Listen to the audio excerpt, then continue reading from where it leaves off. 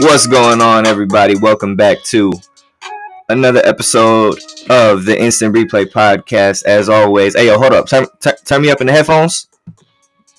You know, so I have a question. And as always, I'm your host, Dominic Shirosky. I'm getting into some funnies real quick before we get into all of the stuff for today. Why do rappers say that? I feel like every rapper has done that. Hey, yo, turn me up in the headphones. You're up. We hear you. You just rap. we don't need it. You know, everyone be doing that. Hey, yo, hold up. I can.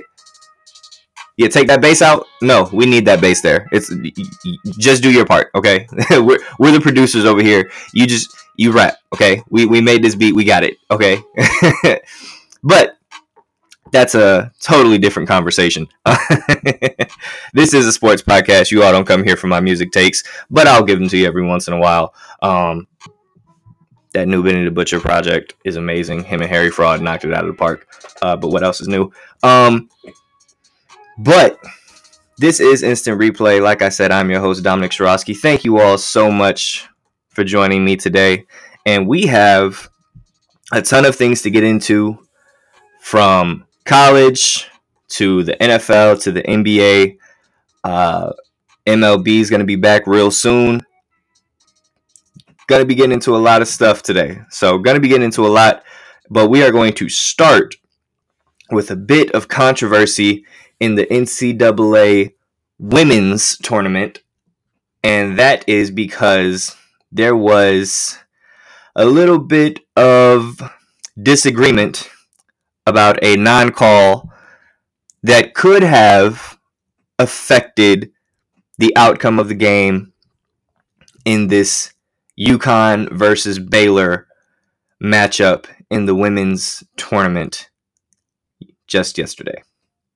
So, to start, first things first, phenomenal game. I mean, Baylor versus UConn was an amazing game. I mean, like, absolute high octane, super close the entire way through, which was actually really great because there were some other games that happened this past weekend that were kind of a snooze fest. Like Gonzaga's going to win the title this year. They're just absolutely blowing teams out. But this UConn versus Baylor game for the women's tournament, whew, boy, was this amazing. You had, I mean, just everyone showed up, man. Carrington for Baylor putting up 22 points.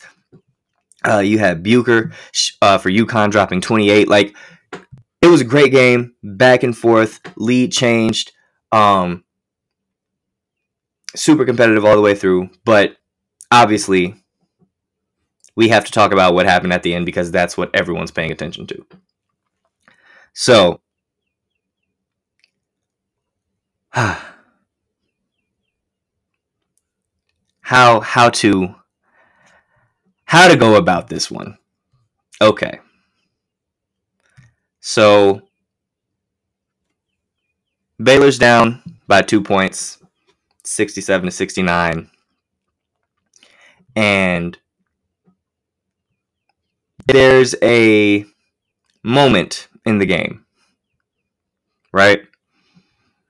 Baylor's coming down the floor.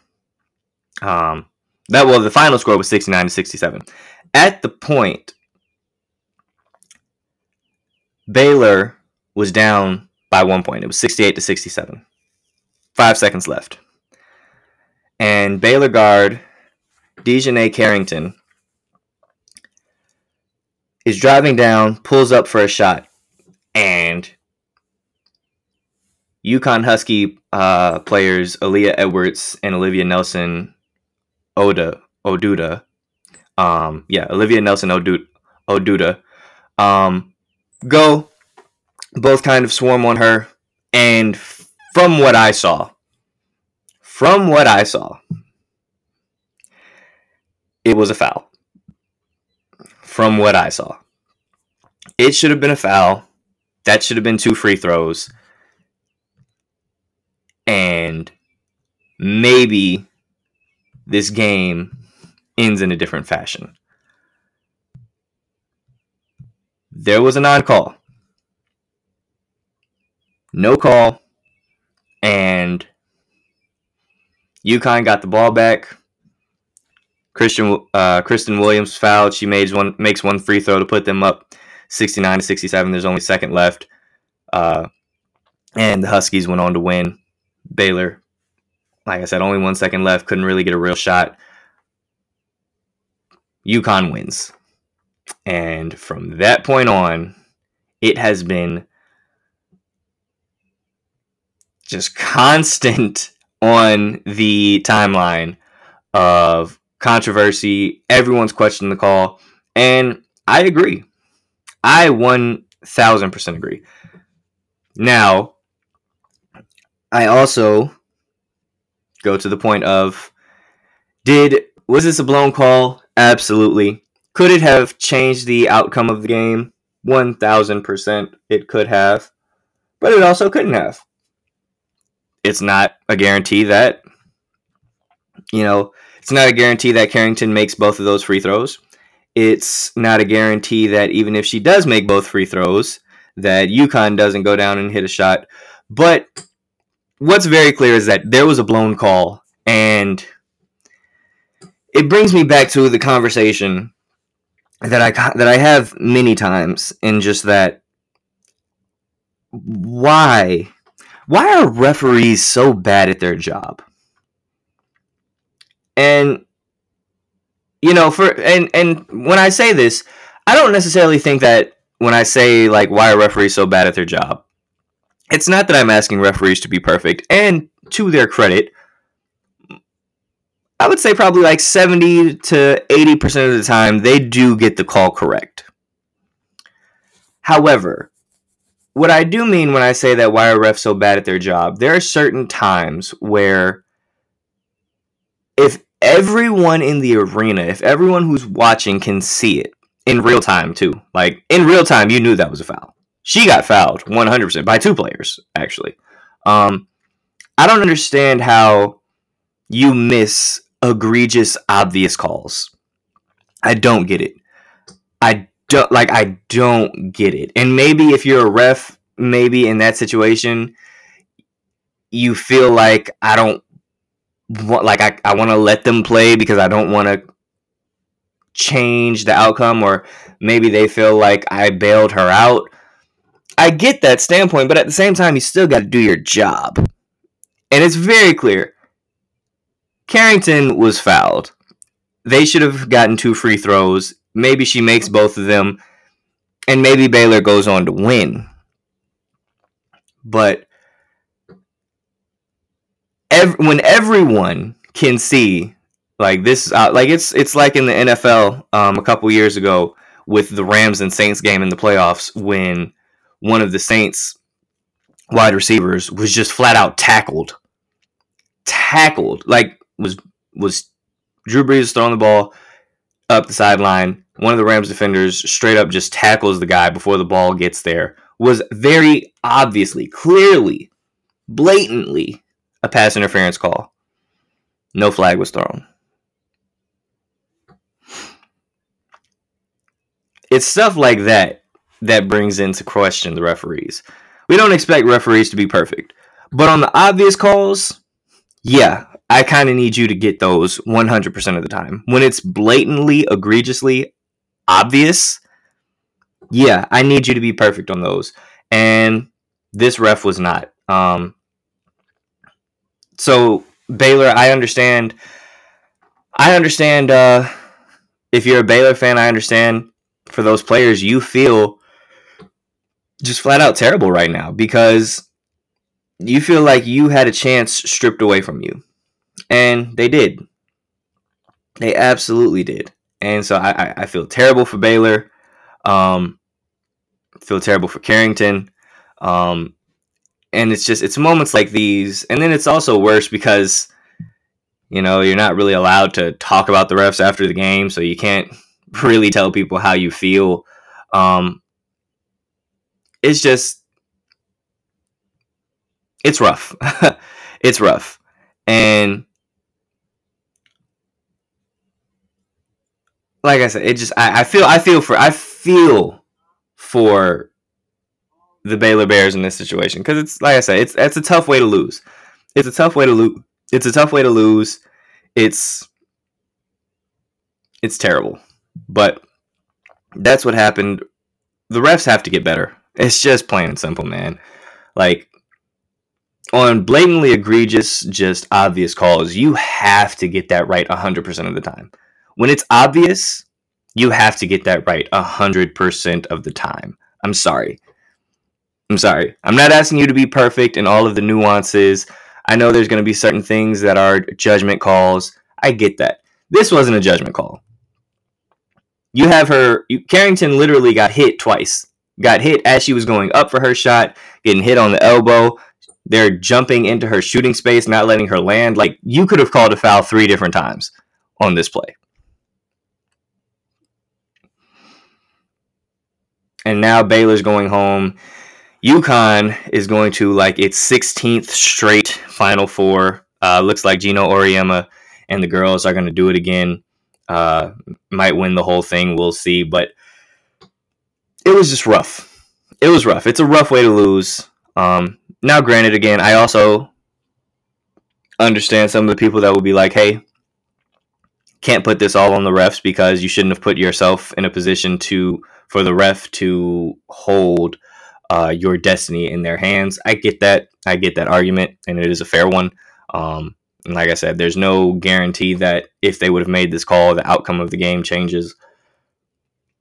But it is in question, right? Like, it is in question. So, blown call there, in my opinion. Baylor, you have every gripe. You have every reason to be upset. And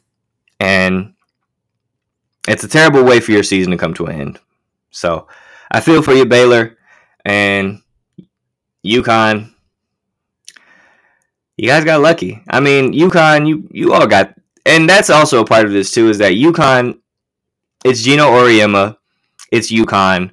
UConn is probably the most pulverizing program in all of college women's basketball. You kind of see the favoritism.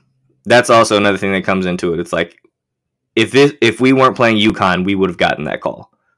I'm sure Baylor probably feels like that too. So a lot of stuff that went into it. Then the other part, which took a wild turn during the post-game press conferences, you have Baylor head coach Kim Mulkey coming out and basically saying that the NCAA should do away with COVID testing for the Final Four.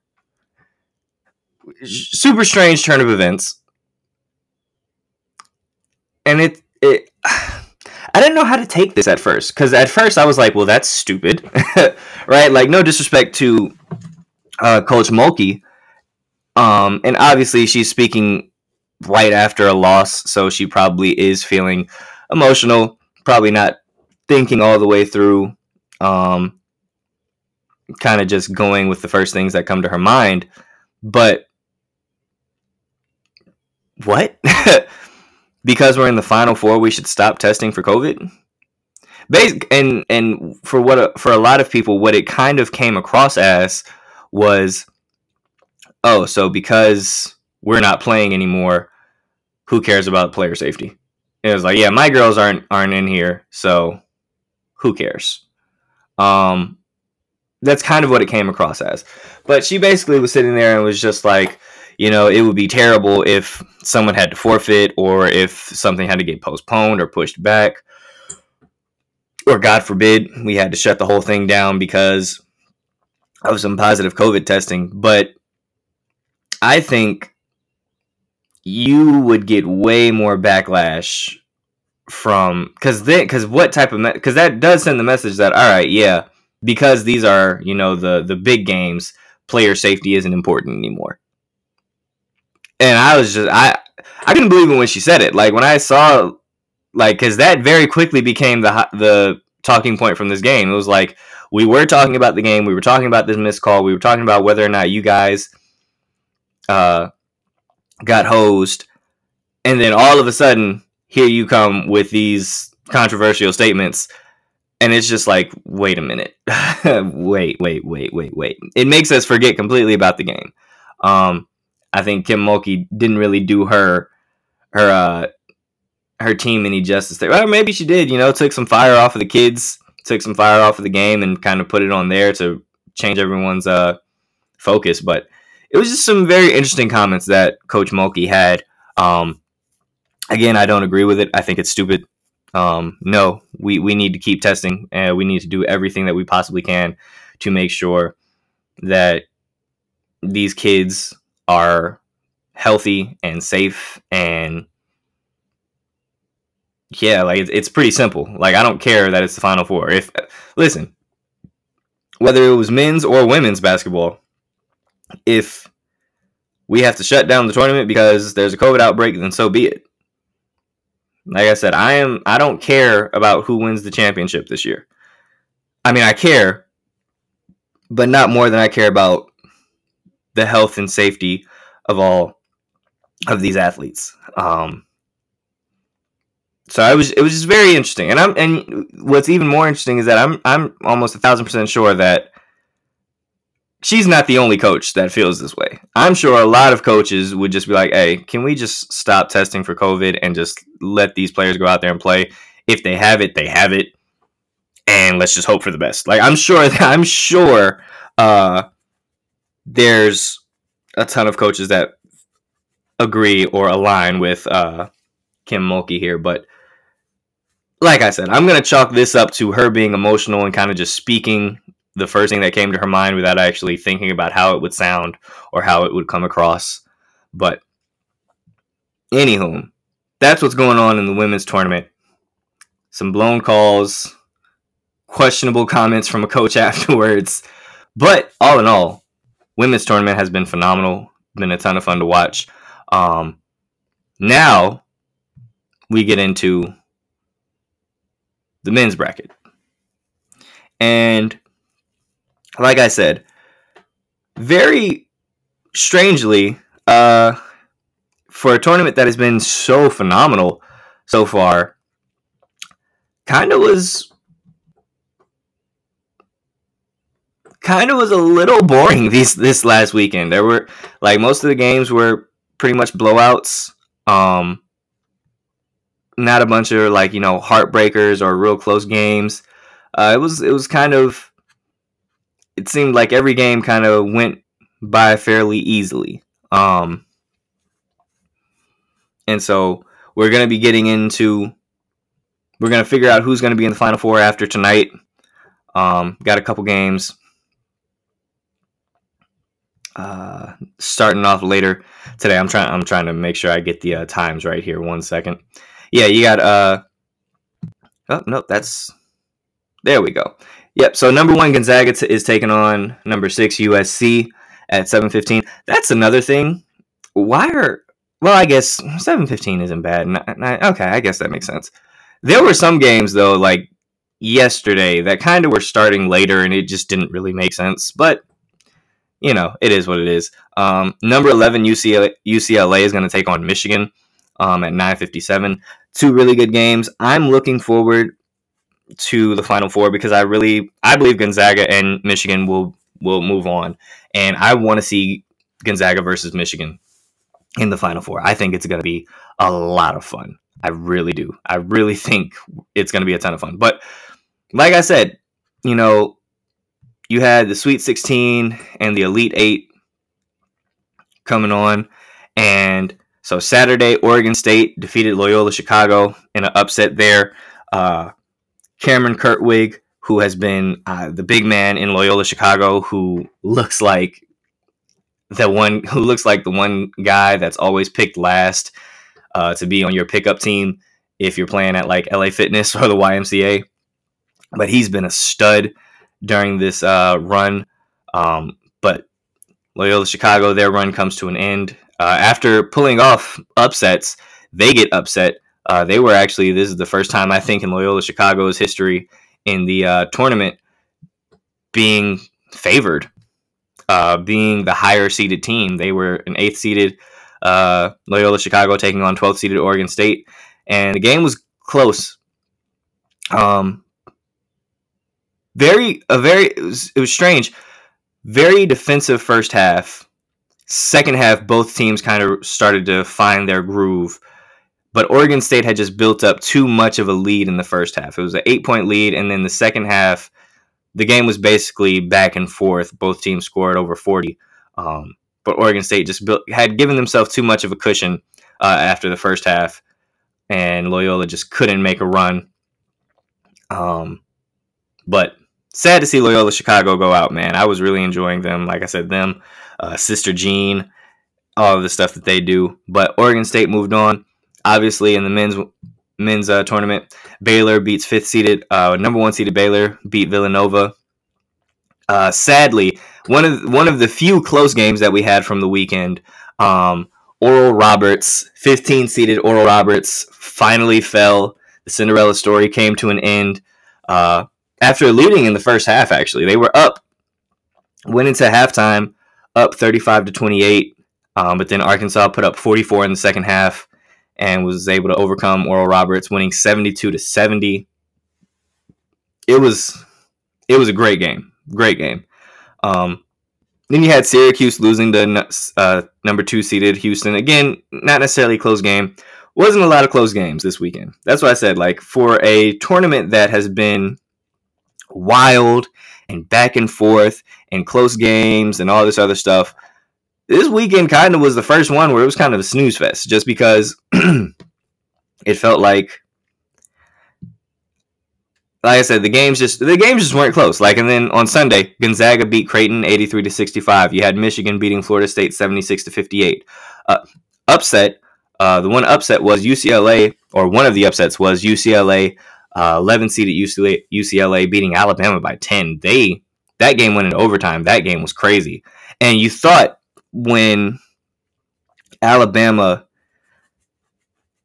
went and was able to send it into overtime, you thought maybe, okay, Alabama, they get it into overtime, this is where they're going to shine, right? Because typically that's what happens. Like, overtime is where underdogs go to die. Because if you're an underdog, you don't want to give the opposing team any extra time to figure out a way to beat you or overcome their struggles that they're having. Alabama was able to get it into overtime, and for whatever reason, UCLA found a way to pull it out. Alabama, because like I said, that when you're looking at it, everyone's looking like, oh, okay, Alabama's forcing overtime. They're probably going to take over the momentum. They have all the momentum. No, UCLA absolutely ran roughshod over Alabama in that overtime. Outscored them by 10 points, 23-13 in overtime to take an 88-78 victory. And UCLA moved on to the Elite Eight. And then you had 6-seeded USC absolutely stomping Oregon 82-68. A huge first half for USC was really what kind of put an end to Oregon. Oregon basically let themselves get down by 15 in the first half, and then the second half they were playing catch up the whole game. Couldn't really make any headway. So USC defeats them there. Then we have Monday's games. Houston, close, really good game between Houston and Oregon State. Houston, again, same situation. Houston, first half, incredible. 17-point lead. It was 34-17 heading into the second half, but then Oregon State puts up 44 points in the second half, and they gave Houston all that they could handle. Houston was able to weather the storm, and they hold off Oregon State's huge comeback attempt, and Houston wins that game 67-61. And this is actually Houston's first Final Four appearance since 1984. So this Houston team is really good, man. I have to be honest, I did not think highly of this Houston team. I thought this Houston team was going to be one of the teams that could get upset early. But they've proven me wrong, and they've played very well as of recently, doing what they need to get to this point. Not falling prey to the upset bug that had been running rampant the first couple rounds in this tournament.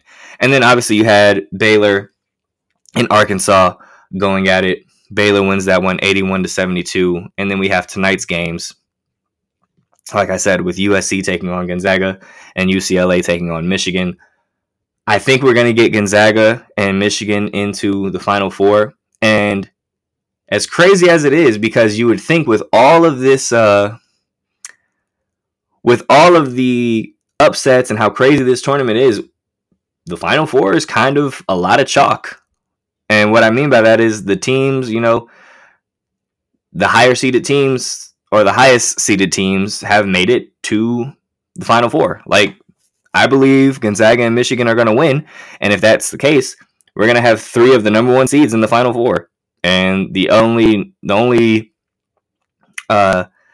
team that won't be a number 1 seed is Houston, and they're a number 2 seed. So for as wild as this tournament has been, the teams that were expected to be great, that were expected to be good, have shown up. Gonzaga has been a wagon this entire March Madness, man. Like, they look absolutely unstoppable.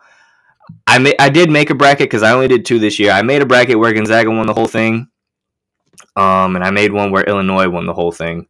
The Illinois one was the one where I was just kind of being contrarian, and everyone had Gonzaga winning, so I'm like, yeah, let's just go the other way and see how things go. Very quickly, I was proven that was not the right idea. But Gonzaga, I'm betting the house on Gonzaga now to win this whole thing. And they have an opportunity to be one of the few teams that won and went undefeated all the way through to win a title. So this Gonzaga team, man, is legit. Like I said, this Gonzaga team is legit. Can't wait to see how that all plays out for them. But yeah, so those games are tonight. Like I said, Gonzaga taking on USC at 7:15 at around 10 o'clock. You have UCLA and Michigan. So good games going to be played tonight.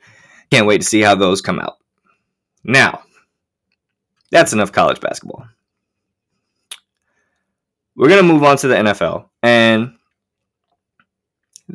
we're going to talk about a story that has been looming and that I haven't touched on too much because I've wanted to reserve my opinion and my thoughts until we got more and more truth and evidence and, you know, just some more of the facts were coming out.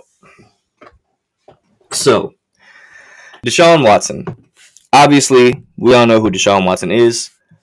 Quarterback of the Houston Texans, or at this point could possibly end up being the former quarterback of the Houston Texans. Deshaun Watson has come out and publicly asked for a trade and has basically said that I will not wear a Houston Texans uniform ever again. He's done with the organization. He's done with the leadership. He wants no part of Houston. He does not want to be a Texan. He wants to go somewhere else. And so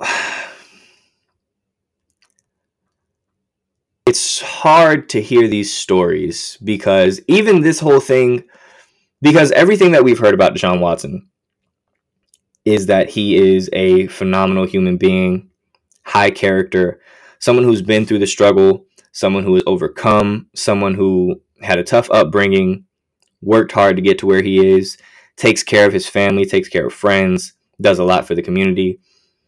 He's gotten a rep as he's like one of the good guys, not just like someone who's like a cool, like, no, like he like goes above and beyond, like goes beyond the Call of Duty and like really is a I guess role model for the community, right? Like someone you can look up to, someone that you can be proud to say that you're a fan of them, right? That's all that we've ever heard about Deshaun Watson. So these cases that have come up are very interesting to me. So for those of you who don't know, about a month ago, it was announced that a lawsuit was being brought forth against Deshaun Watson for sexual assault. It was a civil case, and everything kind of came out. Just, it's a civil case. We have no evidence that it was true other than just taking the young woman for her word. The woman claims that she is a masseuse and she was booked to work with Deshaun Watson, and he was very sexually aggressive, asking her or forcing her to do things. Just very disturbing behavior. And now more and more and more cases keep coming up. More women keep coming forward. And the number now has actually reached 19 total cases.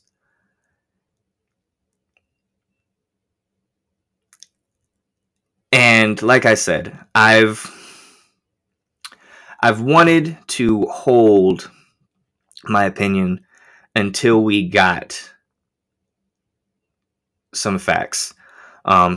Sports Illustrated released an article with a woman who is remaining anonymous.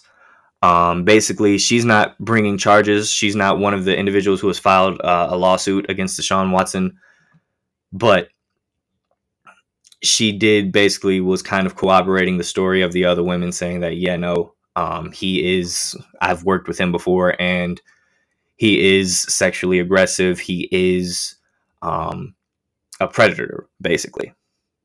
And so all of this stuff is coming up. And like I said, I've reserved my opinion because I am someone who I want to get all the facts first. So everything has come out now, and I feel like I just can't hold off anymore. Like, I've been trying not to talk about this story just because, like I said, I do want the full story. I want all the facts. I'm going to be honest here, and some people may not like my opinion. That's completely fine. I understand.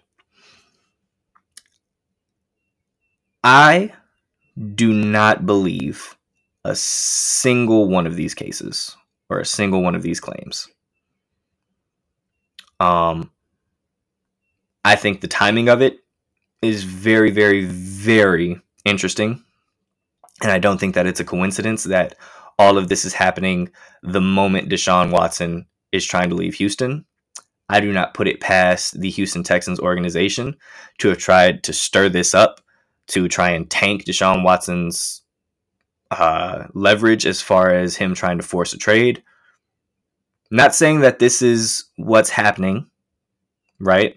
And if I am wrong, I will wholeheartedly take back and speak the truth.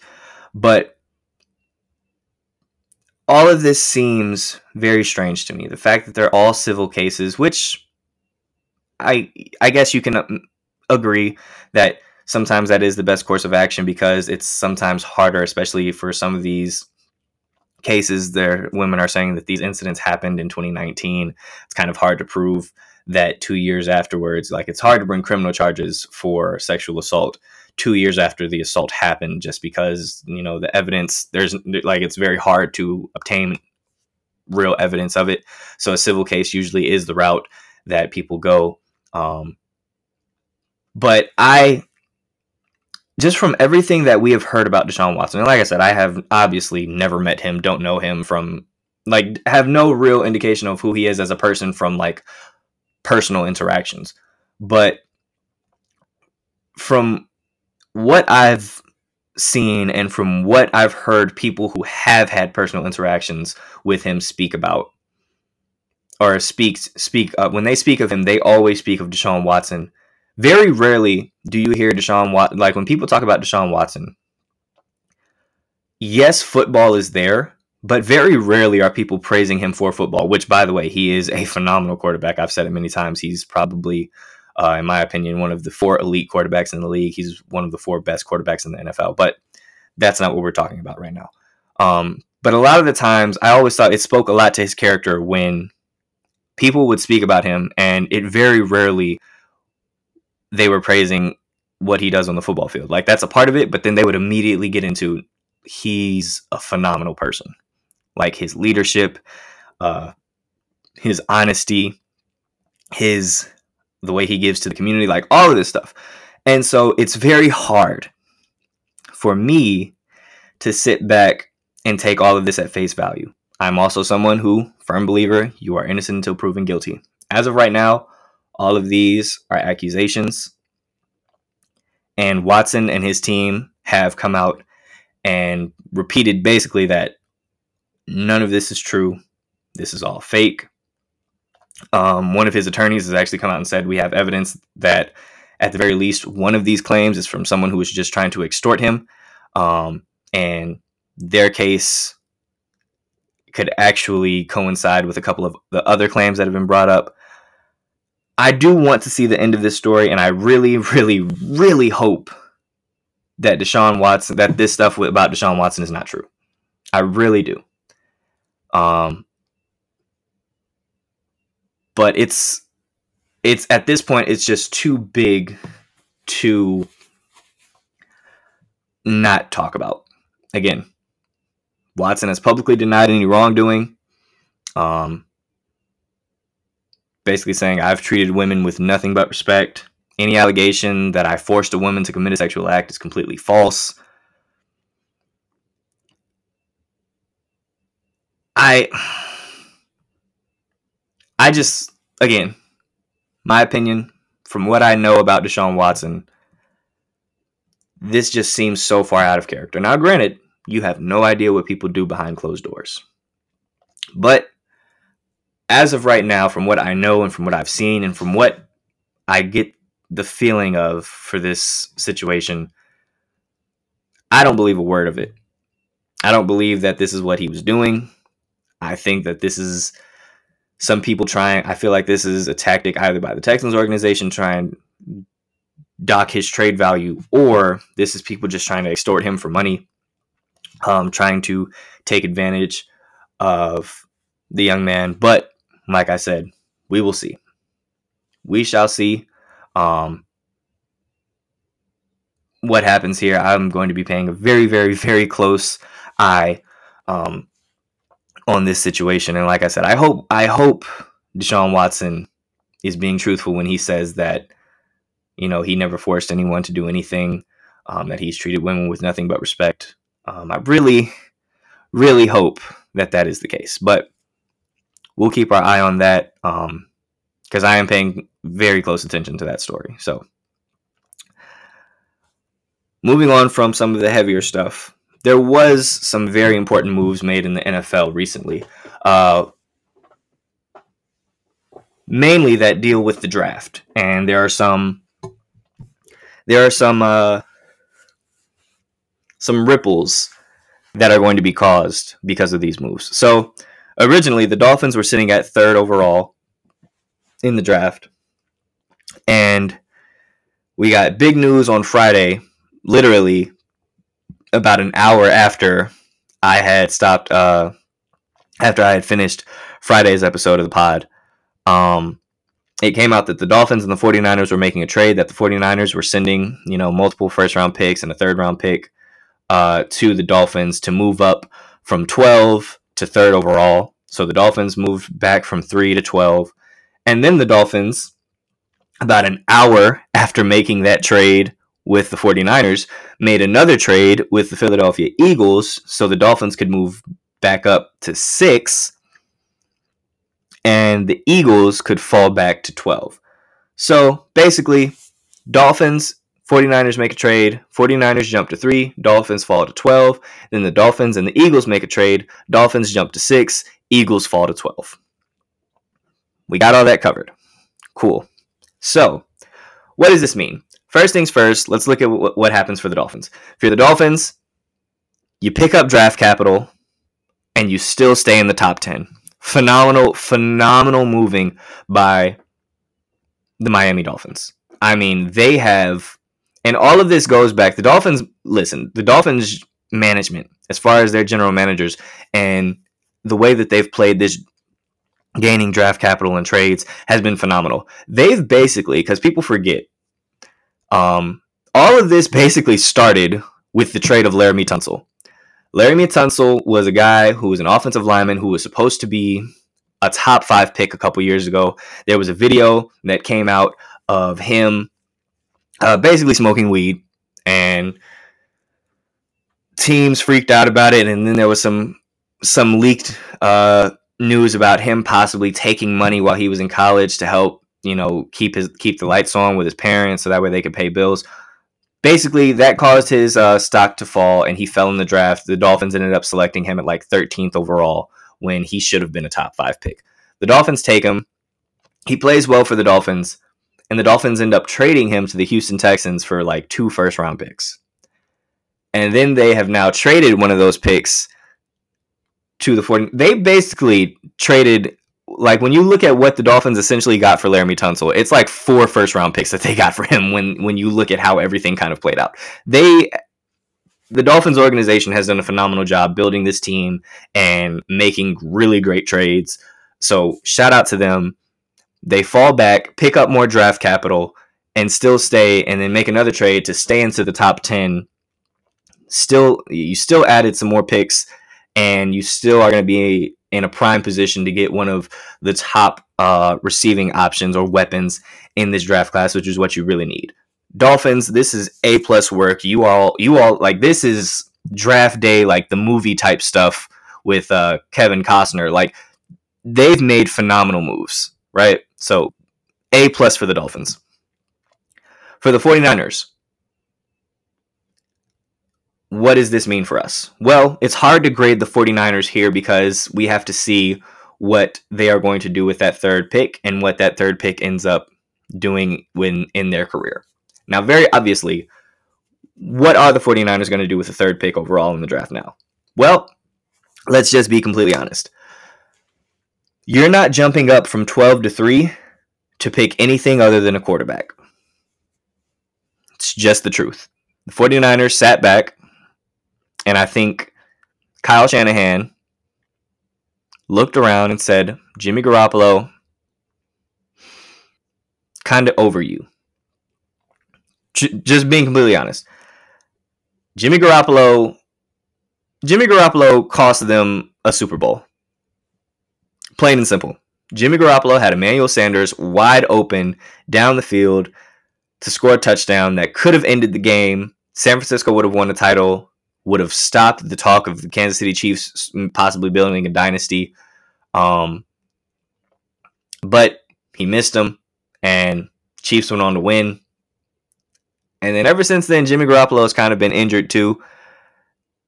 And I think Kyle Shanahan kind of realizes that Jimmy Garoppolo, even with as great of a team as we have around him, even with my extremely quarterback-friendly system where I make a lot of guys look good, Jimmy Garoppolo isn't the guy.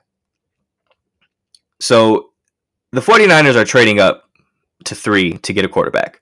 Now, who will that quarterback be? It's almost, at this point, it's a 1,000% sure 1,000% sure. What's the word that I am looking for? Well, anywho, it's a guarantee that Trevor Lawrence is going to be taken number 1 overall by the Jacksonville Jaguars. Hell, the coach Urban Meyer basically kind of said it basically in an interview yesterday where he was like, "Yeah, we're headed towards taking Lawrence at number 1." Like, he was like, they were like, "What are you going to do?" And he's like, it looks like we're headed towards taking Trevor Lawrence number 1. It looks like that's the direction we're headed in, which is no surprise. Like I said, we knew that. Then you have the Jets at number 2. The real question right now is, what are the Jets going to do? Are they going to trade Sam Darnold away? Are they going to trade that number 2 pick away and, pass up on Zach Wilson, keep Sam Darnold, get a bunch of draft capital? I don't think that's the option anymore, because if they were seriously considering trading or keeping Sam Darnold, they would have made this trade with San Francisco. Pick up 3 first-round picks. You're still in the top 15. You get an additional third-rounder. You keep Sam Darnold. Like, if they were going to keep Sam Darnold, I think they would have been the ones to make this trade with the 49ers. The fact that they didn't tells me, okay, Sam Darnold's probably going to end up getting traded, and Zach Wilson is going to be the selection at number 2. So Trevor Lawrence and Zach Wilson are probably going to go 1 and 2. So that means that the 49ers have a couple ways that they can go. There are 3 other quarterbacks that they could select. That's Justin Fields, that's Trey Lance, and then I've seen some people say Mac Jones. Let me say this. John Lynch, Kyle Shanahan, if you all traded up from 12 to 3 to get Mac Jones, you need to be fired. I don't care how good of a job you've been doing as of recently. Mac Jones, you could have stayed at 12 and still gotten Mac Jones. I do not think Mac Jones is going to be selected in the top 10. I don't think many teams grade him there, and I think a lot of teams that want Mac Jones are going to sit there and kind of feel like we can probably wait it out. Because I don't think Mac Jones is getting selected in the top 10. I don't think anyone was seriously considering drafting him in the top 10. So if the 49ers are going to do that, that's ridiculous. You gave up a lot of draft capital for a guy that you probably could have stayed at 12 to get, to be completely honest. But it's either Trey Lance, Justin Fields, or Mac Jones. I don't think it's Mac Jones. Even though they do seem to be very intrigued by him, they have gone to his pro days and went to go check him out. Like Alabama and Ohio State actually are both having pro days today. Mac Jones will be there. Justin Fields will be there at Ohio State. So, I don't think it's going to be Mac Jones, but they're taking somebody. Who are they taking? In my opinion, it's Trey Lance, and here's why. The 49ers, after making this trade, by the way, came out and said, hey, we have no interest in trading Jimmy Garoppolo. Well, that's interesting. Why would they do that? If you're making a trade up to 3, you're doing it to select a quarterback. And if you're selecting a quarterback that high, he's going to be expected to come in rather quickly and change this organization. That leads me to believe the fact that Jimmy Garoppolo is still on the team, and they've said he's on the team, he's going to be our guy for this year, basically, is what they said. I think this is Jimmy Garoppolo's last year in San Francisco, and I think they're keeping him for 2 reasons. One, because when this team gets healthy next year, they're going to have an opportunity to win a Super Bowl. That's how good this roster is. That's how good Kyle Shanahan is. Like, I think people forget just how no team was as snake bitten this year as the San Francisco 49ers was. Like, they got the injury bug and lost literally key guy, top player after top player for the entire season. Like, it wasn't like some guys just missed, 3 or 4 games. No, like Jimmy Garoppolo missed basically the entire season. Nick Bosa got hurt like week 1. George Kittle missed like 10 games this year. So, it was a lot that the 49ers were dealing with this year. This team is going to be healthy next year, and you think the last time they were healthy, they went to the Super Bowl and almost beat Kansas City. So I think they're going to run it back with Jimmy one more year because we have an opportunity to win. We've went to a Super Bowl with Jimmy Garoppolo, and for 3 quarters, it looked like we were going to win a Super Bowl with him.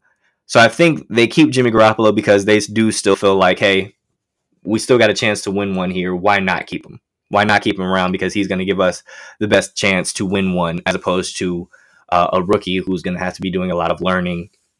And no rookie quarterback has ever taken a team to a Super Bowl and won it. It's better to keep the veteran guy in there for at least another year. Also, I think they're keeping Jimmy around because the individual they want needs to be developed. And that makes me feel like it's Trey Lance. Trey Lance is a North Dakota State University product, and they play a pro-style offense, which is one of the things that I really like about that offense. Is one of the big reasons why I like Carson Wentz when he was coming out of school, was that offense is pro-style. Like, he's under center, he's in shotgun, like, they teach you how to read defenses. Like, they run a pro-style offense. Now, Trey Lance has a ton of things to work on. He's athletically gifted, has a big arm, strong body, mobile. A lot of things, like, he checks a lot of the boxes, but he needs to be developed. He's someone who he will 1000% benefit from sitting down for a year, holding a clipboard, learning from Kyle Shanahan, watching someone else do it for firsthand. I think Jimmy Garoppolo is about to get the Alex Smith treatment. What do I mean by that? The Kansas City Chiefs traded up to draft Patrick Mahomes, then went out, benched him basically, kind of redshirted him for his rookie season, played him the last game of the year just to get his feet wet. And then they saw what he did in the game and basically was just like, yeah, Alex, we've seen enough. We're going to move on with the young gun Patrick Mahomes here. And thank you for your services. We're going to go ahead and let you go, or we're going to trade you out. I think that's what's going to happen to Jimmy Garoppolo. I think they're keeping Jimmy for one more year because they know they're going to need to develop Trey Lance. They want him to get comfortable in this offense. They want him to learn firsthand how to be an NFL quarterback, and go from there. But seems like Jimmy Garoppolo is going to be out. Whether he's traded or eventually released, we will see. But the 49ers are looking to move on from Jimmy Garoppolo. That is very clear with their moves this past weekend. So we'll see what happens with San Francisco. Like I said, I believe it's Trey Lance. I have to update my mock draft now. Mock draft 2.0 will be coming out sometime this week. So we'll get in on that. But we'll see. On the other side of this, you have the Philadelphia Eagles. And if you're the Eagles, a couple things here for the Eagles.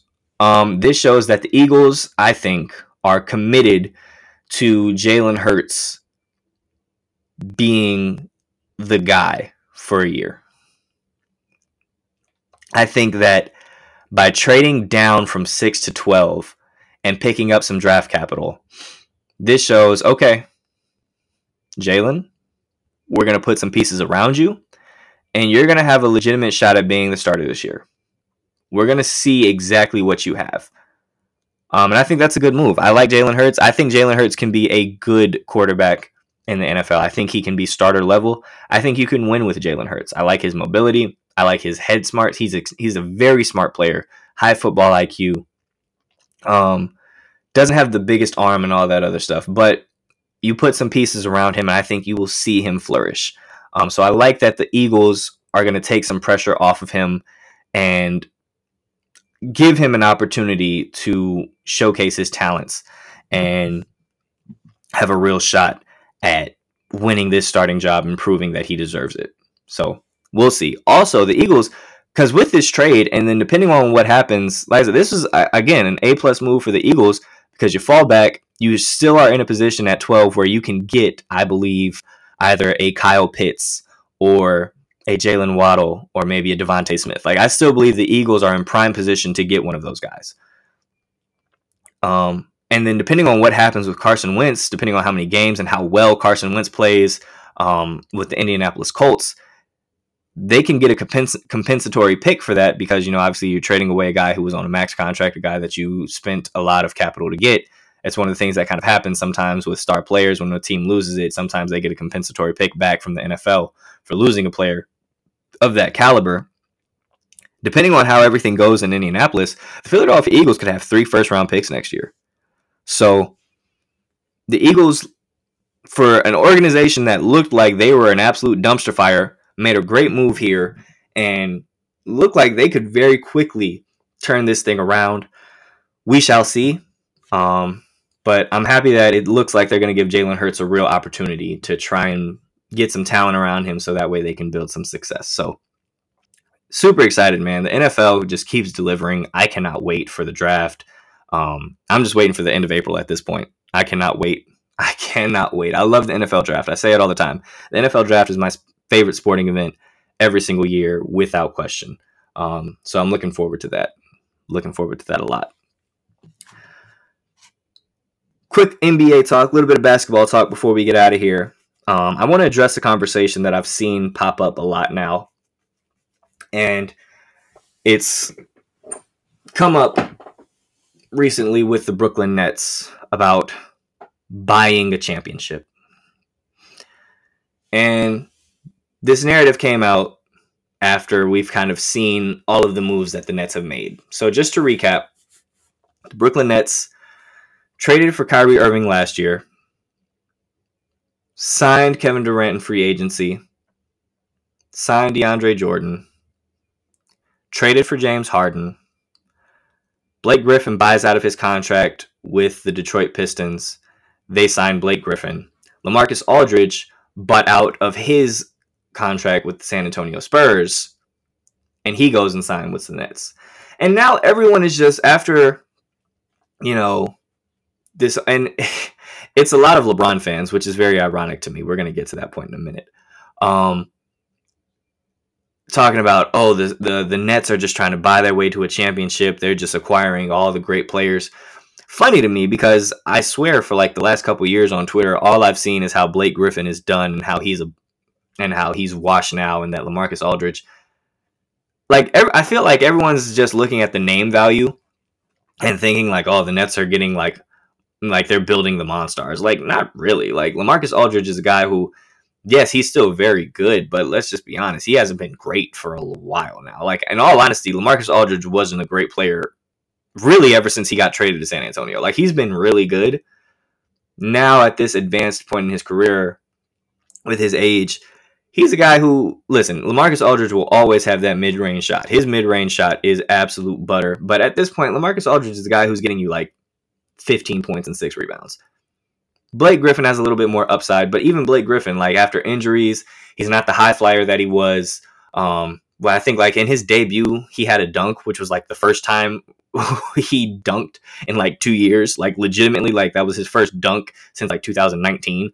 And Blake Griffin even kind of pointed out, is like, everyone's getting mad at us at the Nets for signing us and saying that, you know, like, everything's unfair now because, you know, we're stacking up all this talent. But for the past couple of years, all I've heard was people talk about how bad I was.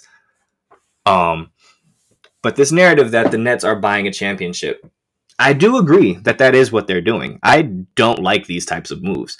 I hate this notion of guys going out and we're going to get 3 or 4 of the best players in the league on one team and basically just stack the deck in our favor so much that it's almost impossible for us to not win a championship. I hate it. I think it makes the league boring. I hate the kind of predictability. Like, at this point, it's a guarantee that we're going to get Nets and Lakers in the finals. More than likely, right? Because the Lakers also, by the way, something that the LeBron fans won't mention when it comes to buying a narrative, or the narrative of buying a championship.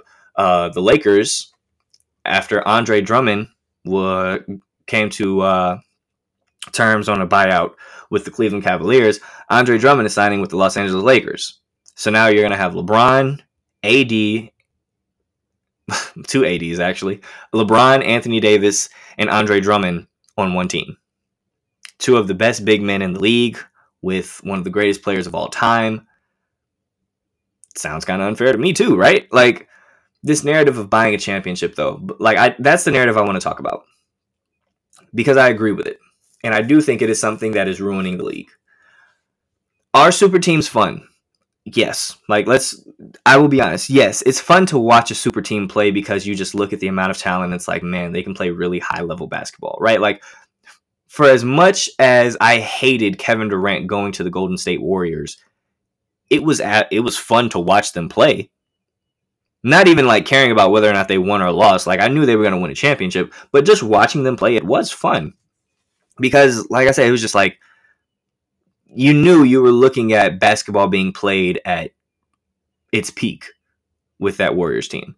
And it kind of feels like you're going to get that with this Brooklyn Nets squad, with a team now that literally their starting lineup can be James Harden at the 1, Kyrie at the 2, KD is going to be at the 3. They can have Blake Griffin at the 4 and LaMarcus Aldridge at the 5, right? Like, that's a tough starting lineup. It does seem like the Nets are trying to buy their way to a championship. But like I said, the Lakers kind of did the same thing. They traded the house to get, they went out and signed LeBron, and then they trade the farm for Anthony Davis, and now they're signing Andre Drummond. Like, this is something that has kind of become popular in the league. And by the way, every organization buys a championship, by the way. Like, no team that was like, hey, outside of like a few teams like the Detroit Pistons, who were like a bunch of guys who none of them were really superstars, but you had a bunch of guys that just played really tough and were really great defensively, and you just had a bunch of guys who were phenomenal role players that came up in the clutch. Outside of a few teams like that, name me the one team that like is paying, way under the salary cap or isn't going into the luxury tax to win a championship. Like most of the teams that win championships are the teams that spend a lot of money. It just tends to happen. But I do agree that this idea of I understand organizations trying to do it. I hate the idea of players doing it. I hate the idea of players all coming together. That was one of the things that I hated about the Miami Heat team, as opposed to the Boston Celtics team, because that's something that some people bring up is that, oh well, the Boston Celtics built their big three, and it's like, yeah, but that wasn't players coming together and being like, hey, that was the organization making moves. That's what the organization is supposed to do. It just kind of worked out in their favor. And I do understand where some people are like, oh, so you're fine with organizations doing it, but not players. And I would say yes. Yeah, actually I am. Because that's what the organization is supposed to do. I hate the idea of the best players in the world. Again, which is one of the big reasons why I hated the Miami Heat team. One of the big reasons why I hated the Golden State Warriors team. It's one of the reasons why I'm not really a big fan of this Brooklyn Nets team. Is because I hate this idea of the best players in the world coming together and saying, hey, why don't we all just team up so that way we can ensure we'll win a championship? I'm someone who has always loved competition. I love competition. I'm super competitive. I love competing. I love seeing parity in the league, and it's something that we just don't have anymore. It's something we don't have anymore because so many guys have this mentality of, I want to play with other great players so that way I stack the deck in my favor to win a championship, as opposed to wanting to beat the other great players. It's one of the reasons why guys like Jimmy Butler and Damian Lillard are some of my favorite players in the league. Because Jimmy Butler is going to be a leader, and he's going to go out there with the group that he has. Jimmy doesn't want to go and play with LeBron. He wants to beat LeBron. Damian Lillard, I don't want to go play with Steph. I want to beat Steph. And that's why guys like that are my favorite players in the league. I really hope this super team era, superstars meeting up during the offseason, planning to all go to one squad, I hope it ends. Because quite honestly, I don't think it's good for the league. You can call me old school. You can call me a hater. You can call me what you want. At the end of the day, this is lame. Point blank period. This is lame. Because like I said, like with this Nets squad, man, like realistically, we all know it's going to be Nets and Lakers in the finals. Now, is it going to make for a great finals? Absolutely. If we get Nets and when we get Brooklyn versus LA in the finals, Kevin Durant and his squad, Kevin Durant and the Monstars and his squad going up against LeBron and the Twin Towers, like it's gonna be awesome. But like I said,